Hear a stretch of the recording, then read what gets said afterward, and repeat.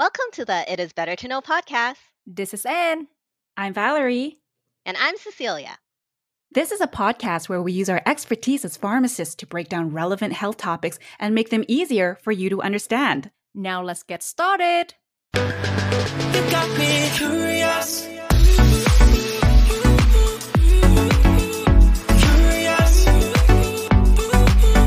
got me curious. Hello and welcome back to episode 46 of It Is Better to Know podcast. Today's topic is gestational diabetes. We're going to discuss the risk factors, how to reduce your risk, when should you start screening, which medication you should take and which you should avoid, how often should you be monitoring your blood sugar, and so much more. If you find today's episode helpful, please share it with your family and friends, rate us on Apple Podcasts, and leave us a review so that more people can find us. So without further ado, my name is Anne. I'm Cecilia. And I'm Valerie. Hey, everyone. So, hey, last time we talked about intermittent fasting. Can you give us an update to see if you guys still doing it or Or if we fell off the bandwagon? Yeah. Right after we finished the episode, we stopped. No, I'm still doing it. It's been really good. And actually, I think a lot of people have actually been listening to our episode and think we've inspired them to do it. Right, Valerie? That's true. We have inspired people to jump onto our intermittent fasting bandwagon. So it's actually been pretty exciting, generating some buzz from that. So that was really cool to see. I am still doing intermittent fasting, in particular, the time-restricted feeding format, following the 1 p.m. to 8 p.m. window of eating. So I'm able to stick to it for the most part, I would say. But a trend that I've actually been noticing is that my belly looks like it's getting a little bit bigger. But I think that's just personal issues in terms of me not being able to stay awake at nighttime. Like after I eat my dinner, I'll probably, where you'll most likely find me is on my bed. And when that happens, my willpower seems to go downhill. So it's not uncommon for me to fall asleep. So I'm trying to get away from that. Haven't been really exercising as often. Me either. It's been really actually, no, that's not true. I'm still getting my 3 out of 7. That was my goal. That's really good. I don't know. As usual, my scale has not been recovered, so I still do not know what my weight is. So just going for the body image. The feel type, of the pants. The feel and of the the feel pants. of the clothes. You know, That's one of right. our coworkers actually quoted that to me the other day because she remembered it from our podcast.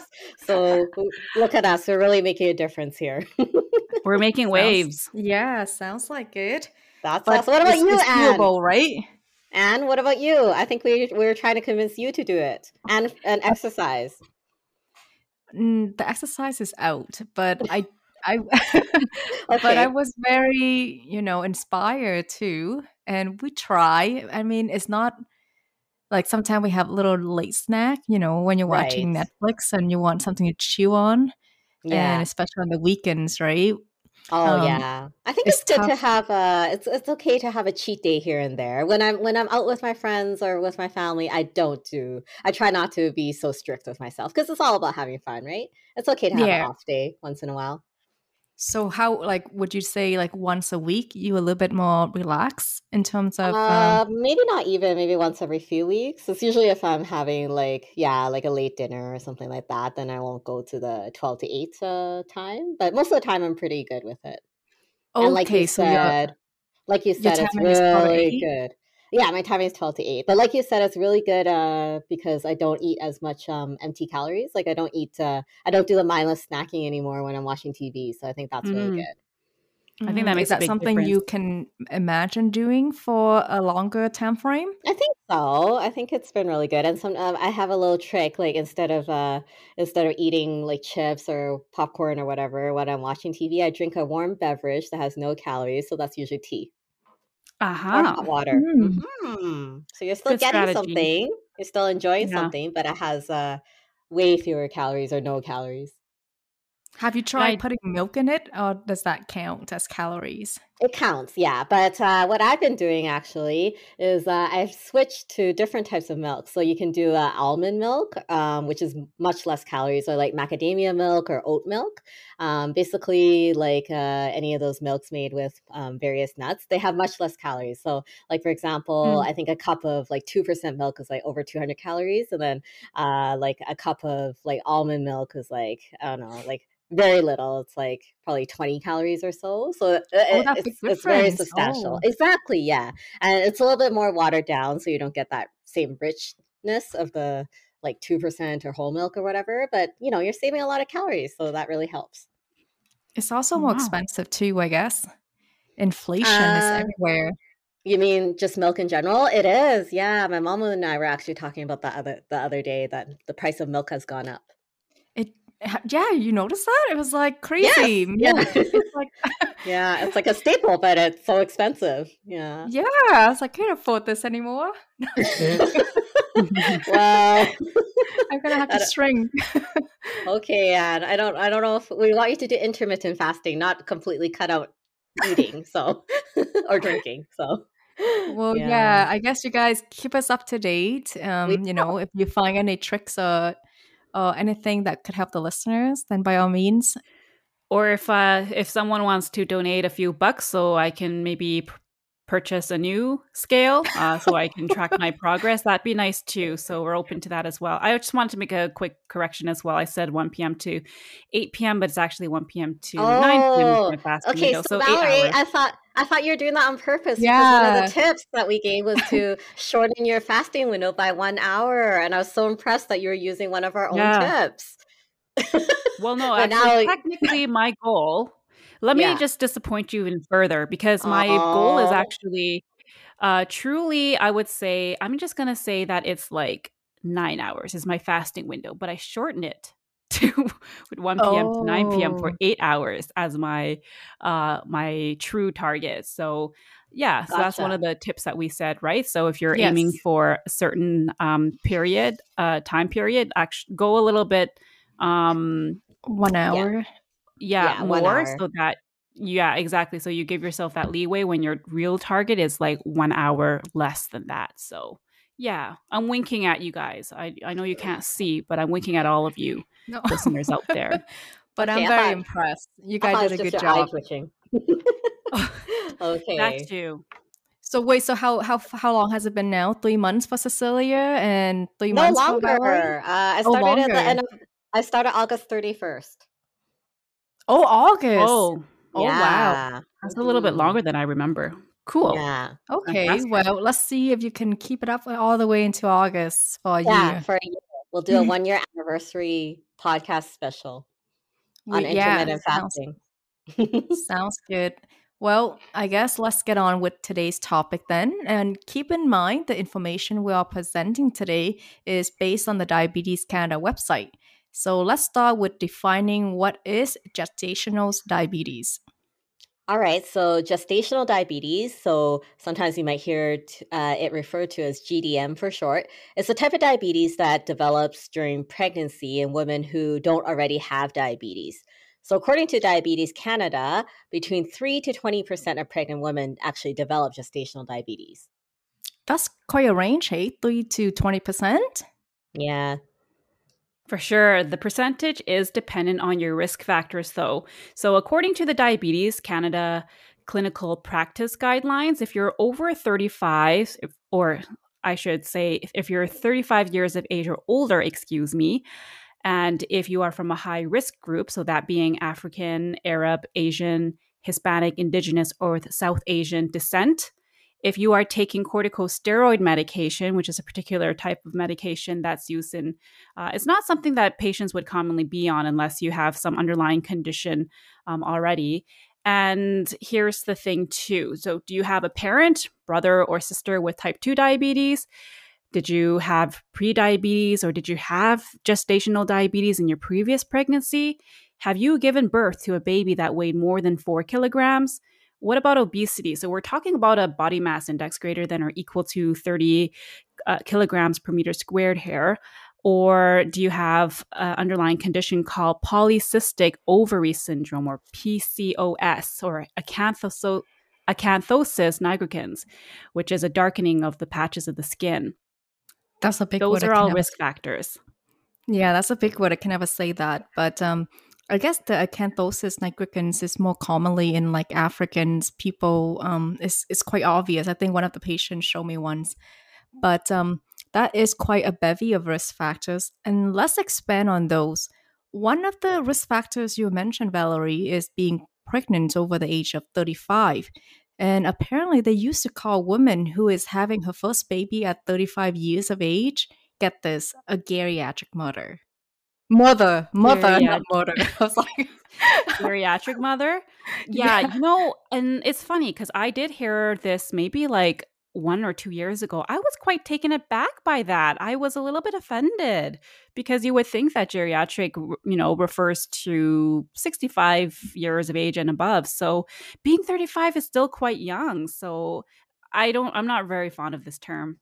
Me either. I actually heard it for the first time a couple of weeks ago. Actually, what some of our coworkers were actually mentioning this, and they told me about this, and I was actually quite taken aback because technically, like my mom had me when she was over 35, so I was like, oh, I'm a geriatric baby. So, anyways, right?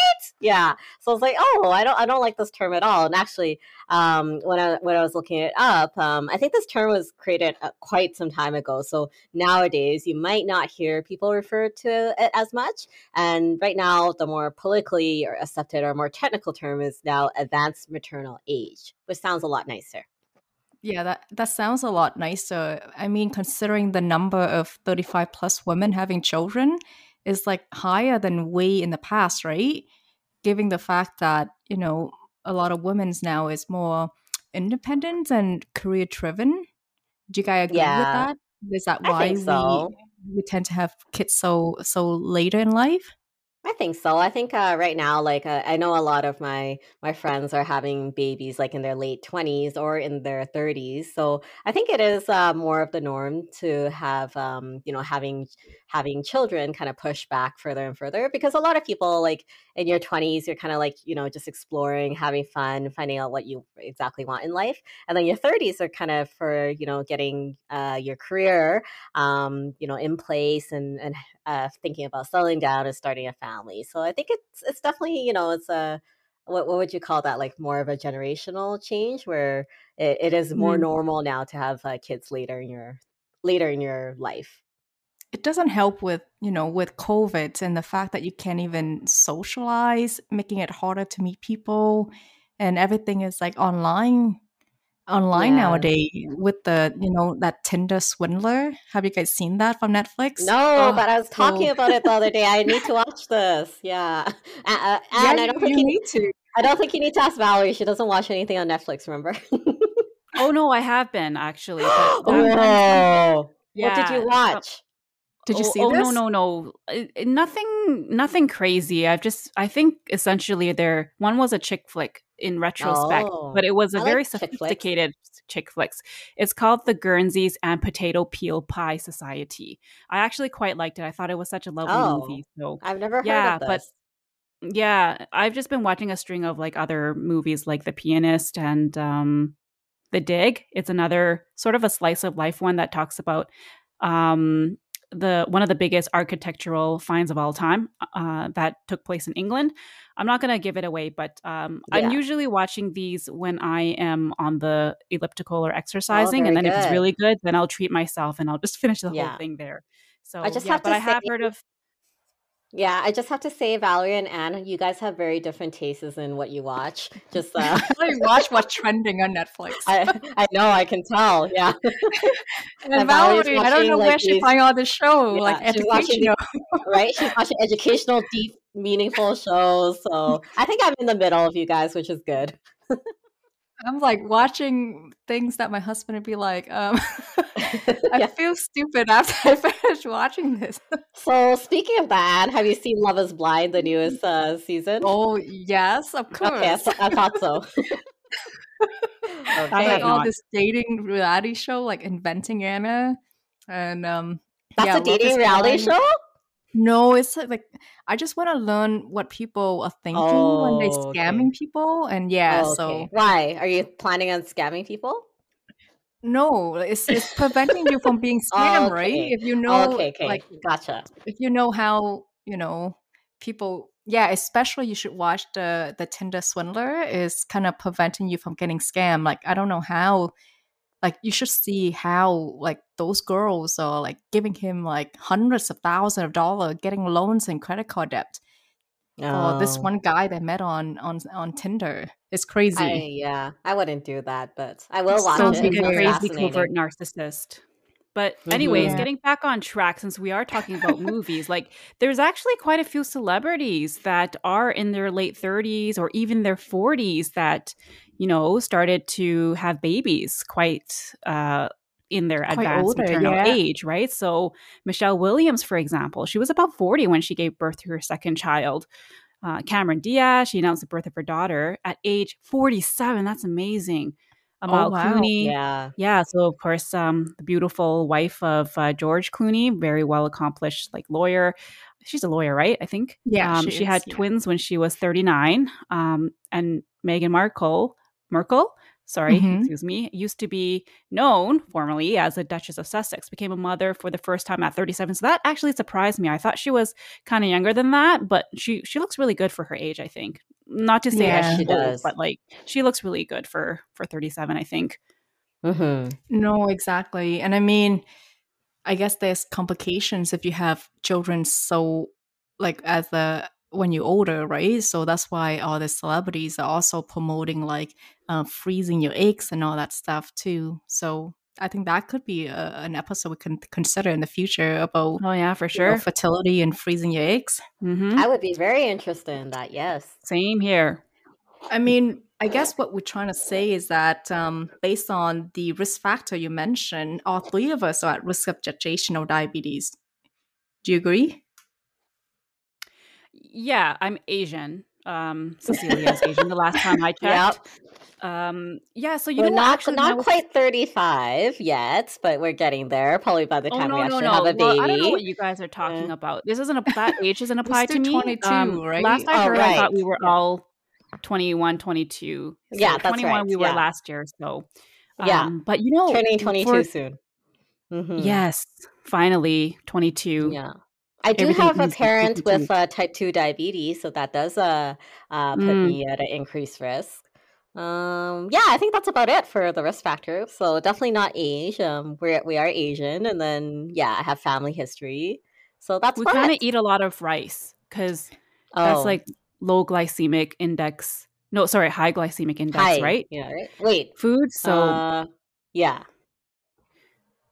and Do you guys eat a lot of rice? as a diabetes expert, I do, yeah. I mean, like we try to mix a mixture of white and brown rice, or Oh, even that's switch it good. oh up with yeah, basmati rice. Yeah. But yummy. white rice is always the cheapest, Mhm. and it's the taste is better than brown rice, right? Yeah. Yeah. I think it's a acquired taste though. I've grown to really like brown rice. Oh you switched to brown rice already. Oh, good job. Well, I try not to eat so much rice actually, but Mhm. yeah, it's very delicious, but it's very easy to eat a lot. Yes, I eat a Definitely. lot. Well, I don't eat like that much, but I eat more than I think Like with you every do, meal Cecilia. or oh.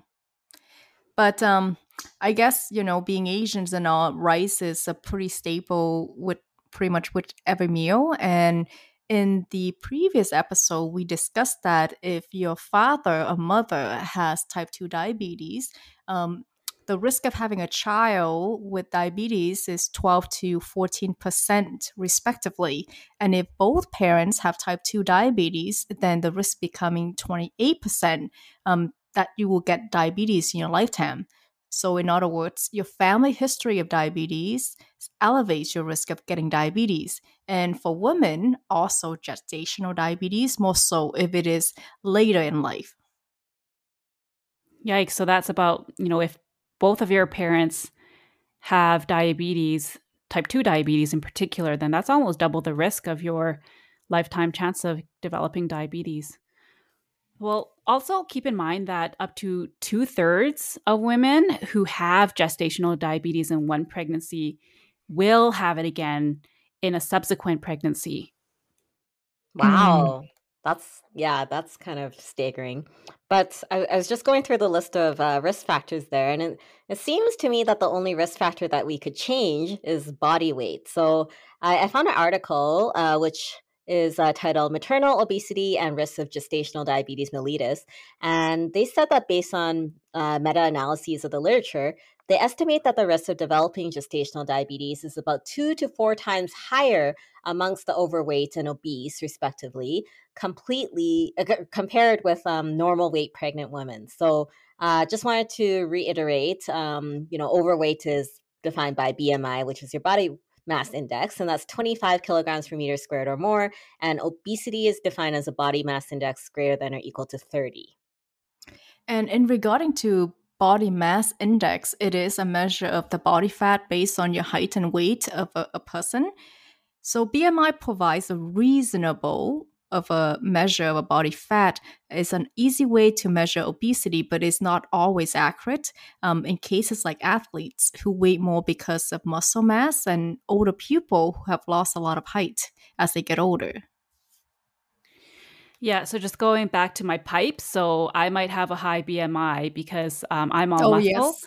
So that would not be an accurate reflection of where I truly am in terms of, my obesity or overweight status. I hope listeners, if you're listening or tuning in for the first time, I'm actually just joking. Uh, Yeah, No, she's but you're not a not. bodybuilder. I see those guns. They well, they're not to anyways, be taken lightly.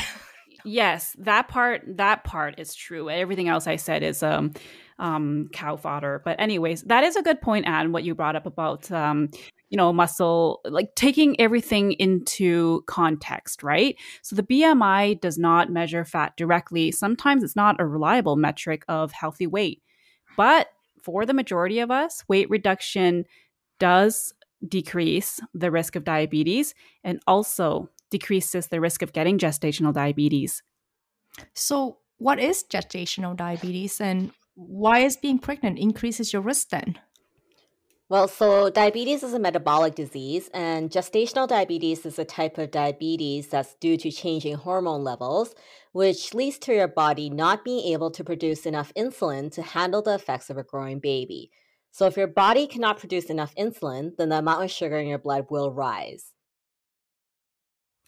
That's why it's important to screen all pregnant women who don't already have diabetes. So, generally, the recommendation is to screen for gestational diabetes between 24 to 28 weeks of pregnancy. So, although screening is recommended between that time period for between 24 to 28 weeks, along your pregnancy, if you have some of those risk factors that we talked about for GDM, such as a history of gestational diabetes in a previous pregnancy, the obesity, a strong family history of diabetes, or that polycystic ovarian syndrome or PCOS, then it is actually recommended that early screening, and we're talking here about less than 20 weeks or 20 weeks or less, with an A1C is highly recommended. Yeah, and if the result's negative for diabetes, then the woman should actually be rescreened again between 24 to 28 weeks of gestation. Yep, that's correct. And we won't go over the fine details, but ideally you don't want to see hemoglobin A1C more than 6.5%. Speaking of A1C, I have a lot of patients asking what it means. So, may as well take this time to define it. A1C is a blood test that represents the average blood glucose level over the previous 2 or 3 months. A1C is affected by conditions that alter the lifespan of your red blood cells, and pregnancy is one of those. So, when they screen between the recommended 24 to 28 weeks of pregnancy, A1C is not recommended because at this stage it is not a reliable marker to identify women who are at risk of developing diabetes. That's right. So the hemoglobin A1C could provide false reassurance, but the recommendations from the guidelines set out by Canada recommends using a glucose challenge test, and basically this involves the consumption of a very, very sweet liquid. And then that is followed by a blood test to see how your body is actually using that sugar.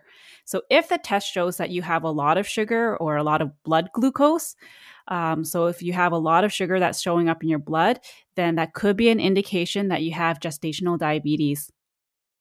And it's important to screen and treat diabetes early because the longer that you wait and the longer that you wait for getting treatment, obviously that increases the risk and complications.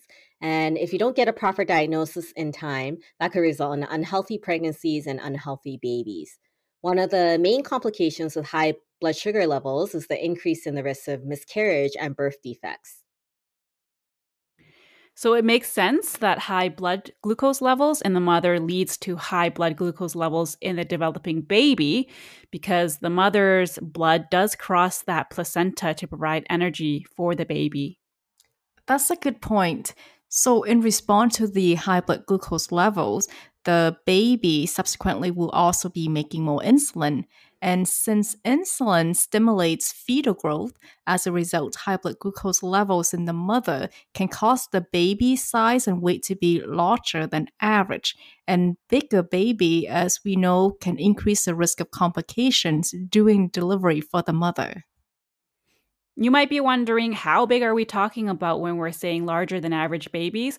Well, when we're talking about gestational diabetes, when the baby grows too large, we're talking about weighing more than 9 pounds or 4.1 kilograms.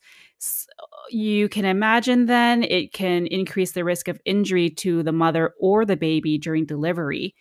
And just a tidbit of information, a newborn who's much larger than average, they have a special term. They're actually called fetal macrosomia.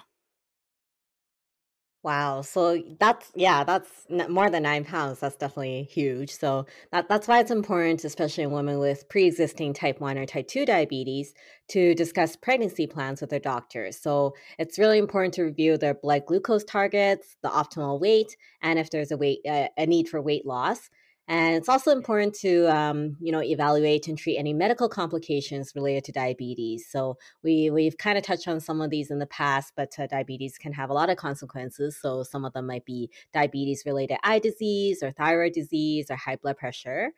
And all women with type 1 or type 2 diabetes should actually have a dilated eye exam by an ophthalmologist or optometrist before pregnancy and also during the first trimester. So that's the first 3 months of pregnancy.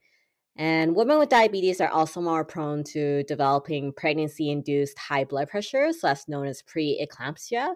And women with pre existing diabetes are actually asked to take low dose aspirin, so that's 81 milligrams once a day, starting at the beginning of the second trimester, which is by 16 weeks of gestation, so to decrease the risk of this happening.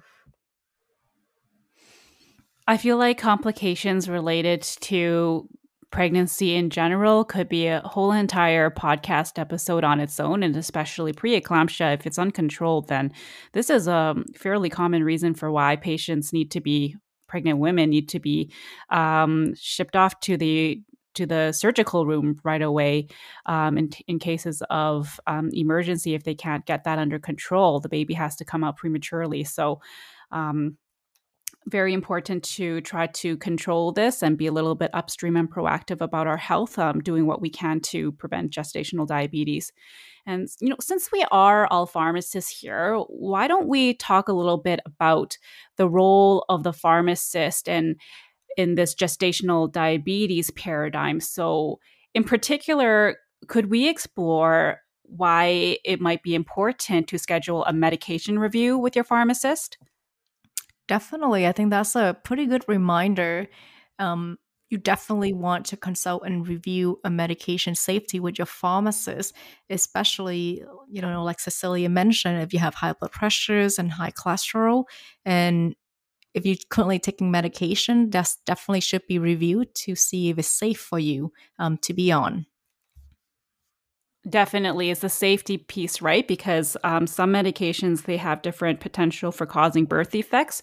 So, for example, if you're taking some blood pressure medication or some cholesterol medications, for example, there's a class of medications called ACE inhibitors or ARBs for blood pressure, or a statin medication for cholesterol, for example.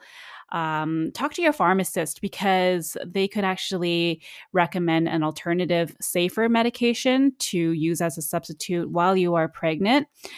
So that's why it's very, very, very important that you be mindful of reviewing with your pharmacist what medications you're actually on, just so that they could do a clean sweep of a review for you and make sure that we're not putting the patient, we're not putting the developing fetus in harm's way. So you might be taking some drugs that are not safe for the fetus, and they should be discontinued, or at least a substitution found while you are actually pregnant. And I mean, while we're on the medication, if you consider getting pregnant, or you are already pregnant, then it's recommended that you should consider taking folic acid amount of about 1.0 milligram, especially if you have diabetes, on a daily basis. And this is a typical component of a prenatal multivitamin. Now, the most question I often get asked is when to start and when to stop. So, like I mentioned, ideally you want to start taking prenatal or at least folic acid 3 months before pregnancy if possible. But if not, certainly during the first 12 weeks of pregnancy, when the baby's development is at the most critical point, just to prevent congenital abnormalities. And prenatal multivitamins, you don't have to stop the moment you give birth. It can continue for at least 3 months after you have given birth, or as long as you continue to breastfeed. So that could be, 6 months to a year later, if that's what you choose. That's a really good tip. So now that we've talked about the medications part, let's move on to treatment options. So let's say unfortunately you do get diagnosed with gestational diabetes. Now what? So the first line therapy consists of diet and physical activity. So to help you achieve the changes you should make in your diet, you should actually meet with a dietitian or a certified diabetic educator to help you receive your individualized food plan. And I just wanted to mention exercise as well, because it might not necessarily be a part of gestational diabetes treatment, but it would help to control the blood sugar levels. And most women who don't have medical or pregnancy related complications are actually able to exercise at least to a moderate amount throughout their pregnancy. Just make sure you check with your doctor if exercise is recommended. And in addition to diet and exercise, we also recommend that you monitor your blood glucose frequently during pregnancy. And the testing should be done before and after each meal. Initially, most women should check their blood glucose level 4 times per day. So before eating in the morning, your blood glucose level, you want to see less than 5.3 millimole per liter. And then after breakfast, after lunch, and after dinner, and you can either measure it, 1 hour after you finish eating or 2 hours later. If you are testing it 1 hour post meal, you want to see it less than 7.8 millimole per liter. And if you're testing 2 hours after a meal, then the number you want to see should be less than 6.7 millimole per liter. Okay, and if your sugar levels are coming back and they're higher than what Anne said the targets would be, it might be time to discuss with your doctor or your pharmacist in regarding what kind of drug therapies are available, and see what's most appropriate for you. Well, I wanted to also just put another plug out there for pharmacists, that when Cecilia, you were mentioning about certified diabetes educator, well, you might want to check with your friendly neighborhood pharmacist, because oftentimes pharmacists take these special upgraded certifications for to advance their learning in a particular area. So, for example, maybe in asthma, chances are they probably have their injection certification, but diabetes as well. So certified diabetes educator is certainly something that is not uncommon to see in the community setting. So if you're looking for someone closer to home, if access to a dietitian is not something that you can easily get, or if there is a wait time or so on and so forth, then you might want to just scope out your pharmacist in your neighborhood. They might have or know someone really close nearby who has that special certification. But anyhow, typically there are two choices to manage type 2 diabetes during pregnancy. So we're talking about insulin or oral diabetes medication. And in particular, for oral medications, metformin can be used.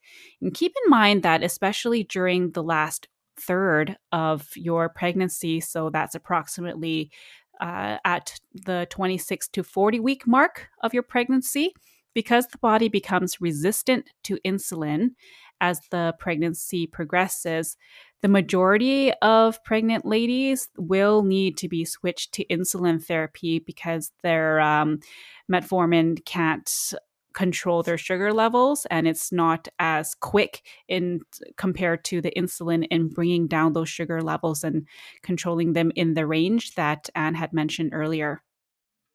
You know, anytime when it comes to needle, I find that it is easier to give than to receive. 100%. I would agree with that. Are There's you a lot of afraid people. of needles? I don't love them, but I'm not super afraid. Like I'll get it done if that's what I need to do. Interestingly, in pharmacy school, when we went through our diabetes module, they gave you Oh the option of yeah, we had to test, right? Yeah. yes, exactly. You had to sort of put yourself in the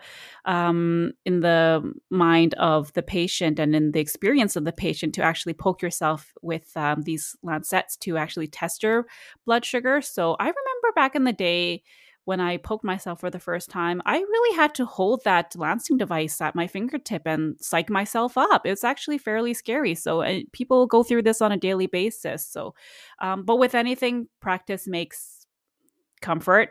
I'm not going to say practice makes perfect, although I guess in this case it would. But yeah, like luckily Were I you don't have that able? phobic, although I am not one of those people who can look at someone giving me an injection or drawing blood out. I don't know how some people Oh, can I do it. don't. Yeah, I don't like to look My either. It respect to just kind them, of. but I it wouldn't makes mind it looking hurt at the more. needle, but like drawing blood, I think that's so weird. Yeah. Yeah. Yeah. But would you able to carry the assignment for that whole week? I believe. Yeah, To it was test actually the very sugar. interesting. I remember like one day I was eating more and then my sugars were actually higher than normal and I was like, "Oh, wow, this is so It cool." But works. yeah, it works. Yeah. It's not good. I should not eat that much. Yeah. Anyways, no, it was interesting. It really did put you in the perspective of what it feels like to have to be able to test that many times. But I mean, the good thing is nowadays the technology has improved quite a bit. So the length of the needle is so much smaller now. I think the smallest right now we can say is 4 millimeter, which is really quite fine. Hey, do Oh, you guys you're want to talking about hear? to inject? You're talking Huh? about to like inject the insulin. It's only 4 millimeters long. Yeah, exactly. Yeah. Okay. So Yeah, it like doesn't the insulin matter. pen needles. I see. Okay. Yeah, that's holy smokes. Wow. Amazing. Quite fine, hey? Yeah. Yeah. Do you guys want to hear a pickup line? I saw this meme. Yeah. Sure. Okay. Go for it. Okay, so hey girl, I like my girls like I like my needles. Super fine. Okay. Oh, goodness. I wonder if that ever works. Like, let me. If there's any pharmacists who got that line given by a patient, let us know. Leave us a comment. Oh, I thought you were Interesting to gonna. hear. I thought you were gonna say the opposite. I thought you were gonna say like any pharmacists who've used that line. I was like, no, and Oh, they'll probably be fined for like misconduct, but unprofessional behavior. So I'm glad you said it was the other way around. Although I guess that could be yeah, no. harassment. Yeah. Uh, But I mean, wearing masks nowadays, right? So it's hard for people to see your face to even hit on you nowadays. Actually, you know what? The other day, this was quite a while ago. This is probably like more than half a year ago. I remember I was at the mall, and then I was close enough to hear one of the security guards, a female security guard. She actually got hit on by a customer, and they were both wearing Oh. masks. So I think that people can Hmm? still tell, like for the most part, what you kind of look like. Because I don't remember what he said, but it's basically like, oh, you're really pretty or something like that. And then they just started chatting. I was like, oh my God, this still happens even in the COVID era. It just makes me when people wear a mask, right? And then when they speak and their voice is completely different, and I have a different, vision of them, especially I've never seen them before. And then when they taking off the mask, it's like, whoa, I didn't I expect that. I do that too. Well, now it's like amazing because even like at work, if you're like going on a break together and then someone takes off their mask and you've never seen them without a mask for the first time, it's kind of amazing. And I try not to stare, but I'm like, oh my God, that's what you look like. And then sometimes it could be totally different from what you kind of Yeah. Imagine, imagine in right? your head. Not Weird. necessarily in a bad or good way, but like it's just different. And you're like, oh, Yeah. that's what you look like. So yeah. Did you Anyways. feel that too, Valerie? It's like, Uh, it's N- never stopped to amaze me. It's like, oh wow, it's like right? so different than Yeah, what you visualize. exactly. I, I mean, I guess I haven't met like that many new people in our department that I'm so, and I'm not really in settings where I would see them with their mask off unless I'm in the cafeteria on my lunch break Hmm. or something. So I don't think I'm quite as amazed as Cecilia, but I do understand the allure and the fun factor of it. Mm-hmm. Yeah.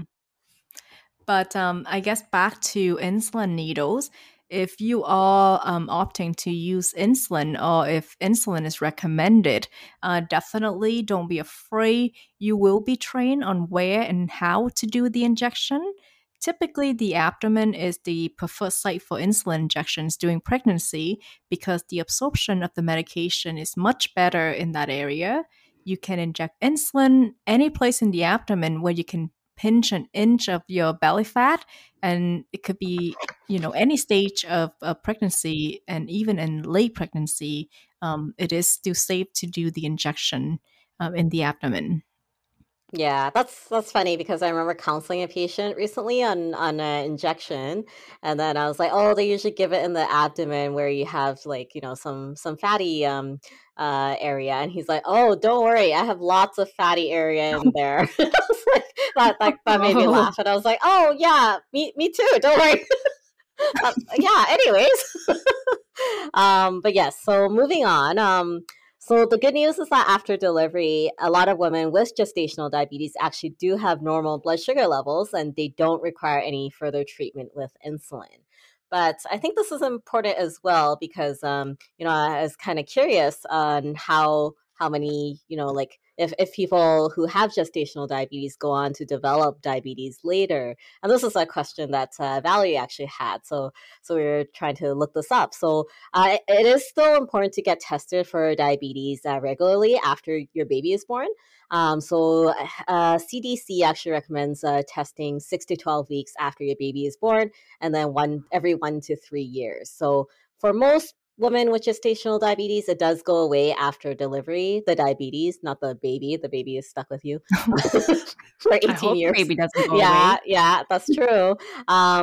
So, even if the diabetes does go away after the baby is born, there is still a risk of women who had gestational diabetes. There's still a risk of them developing type 2 diabetes later. So, the statistic that CDC gave was about half of all women who had gestational diabetes developed type 2 diabetes later. So, that's why it's important.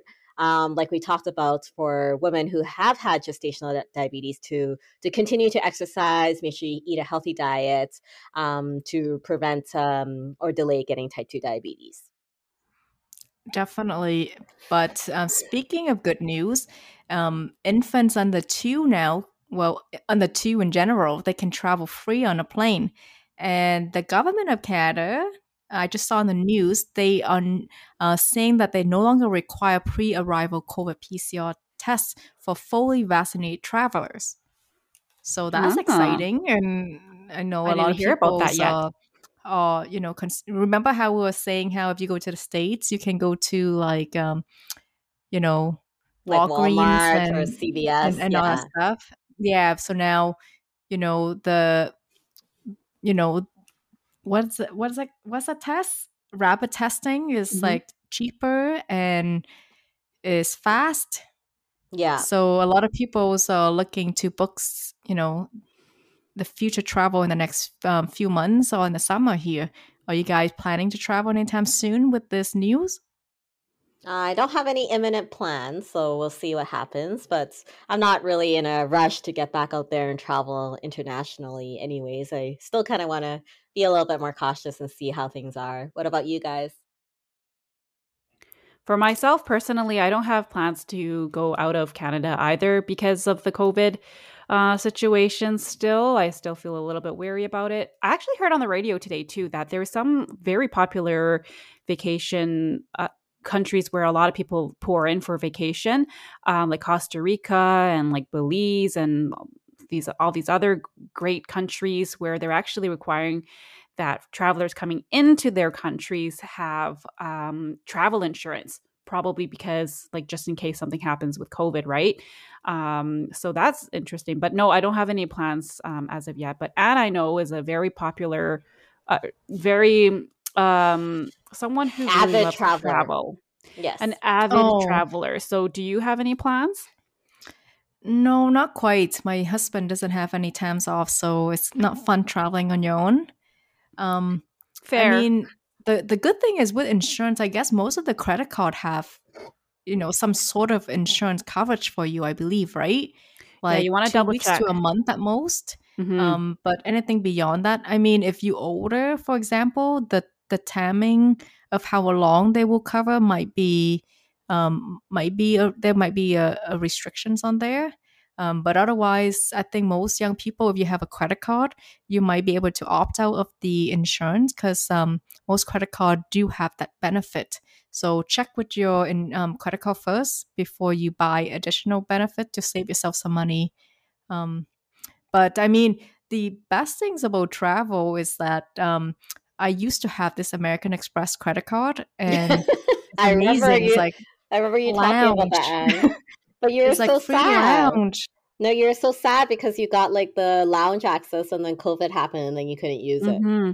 Yeah, what a waste of money. But if you if you have, if you plan to travel a lot and if you have a good household income, definitely keep that in mind. Especially the first year is free. If you spend a certain amount of money, then you can totally get it reimbursed back. So, Mm. all those lounges, free food, why Take not? advantage of it if And you can. free food, free shower in some places, and then you have the peace and quiet. You could, use a plug-in. The chair's more comfortable. It's more quiet. It's make your travel experience like amazing. It's like you walk out the lounge and you'll be like, oh, it was so fast. And then all of a sudden, usually sometimes you gotta get to the airport early and just wait, two It feels hours, like and a the seat drag, is right? Yeah. To wait at those Yep. areas. yeah. But this is amazing. Like, so if you ever, use those lounge, let me know how it goes. All right. Okay. I feel like you're probably going to be ahead of the game before either of us are. So, I think but so thanks for the too. tips. We'll keep that in mind. All right, so let's wrap this up, on that positive and happy note. So, just overall, the message that we want to get across is that having gestational diabetes does increase your risk of developing type 2 diabetes later in life. So, remember, it's important that you continue to maintain a healthy diet and continue to exercise, like we always tell you. And as far as it goes, of course, taking care of the baby is going to involve exercise on its own. But it is important to remember that if you decrease or reduce your weight, that will reduce your risk of gestational diabetes in the next pregnancy and possibly from delaying or preventing you from developing type 2 diabetes down the road. And also, should you be screened for type 2 diabetes after your pregnancy if you had gestational diabetes? The answer is absolutely yes. So, timing for that is within 6 weeks to 6 months of giving birth before planning another pregnancy, and then every 1 to 3 years So the frequency sort of depends on how your risk factors are. And if you have a history of gestational diabetes, have testing for type 2 diabetes at least every 3 years after your initial post-pregnancy test. Great point. I think we got everything covered. Anything else you guys want to add before we close? Well, as always, make sure you follow us on our social media. I don't know if you guys have noticed, but hopefully you have. You'll notice that for Valentine's Day, we had a very nice Valentine's Day themed logo, and now we've moved on to another new logo. So it's very pretty, very calming. Valerie worked very hard on it, and it really, showcases a lot of the topics and that we want to discuss. So hopefully you guys can check that out and follow us on social media. So Facebook and Instagram at It Is Better to Know, and Twitter at Better to Know Pod. And hopefully, if you found these episodes useful and informative, make sure you tell all of your friends and your family. We have a lot of useful information that we think would benefit a lot of people. So make sure you spread the word. Word of mouth. Yeah. Thank you. Thanks for working on that logo, Valerie. It's amazing. Oh, thank so you. I'm glad pretty. you enjoyed it. I'm glad Yeah, you I enjoyed love it. And one more thing I just wanted to also add. So we love interacting with our listeners. And so if you have a topic of interest you want us to explore, then definitely send us a direct message. We can start that conversation there. We already have a bunch of fun and interesting topics planned ahead for you. So I'm not going to spill the beans on that because I want to keep you guys on your toes. But definitely, if you want us to explore something for you, then reach out to us and we will consider that topic for a future episode. For sure. Well, that's all for now. Until next time, stay safe and healthy. Bye for now. Bye, BTK Army. We know there are a lot of podcasts to choose from, and we want to thank you for listening. If you enjoy listening to our podcast, please share it with your family and friends, and follow us on Instagram at It Is Better to Know. Like always, we appreciate the likes and comments. The information, opinions, and recommendations presented in this podcast are for general information only and should not be taken as medical advice. As every individual is unique, please consult your healthcare professional for any medical questions. Curious Music is performed by Bonsai Mammal, written by Andrew Southwell and Jimmy Harry. You got me curious.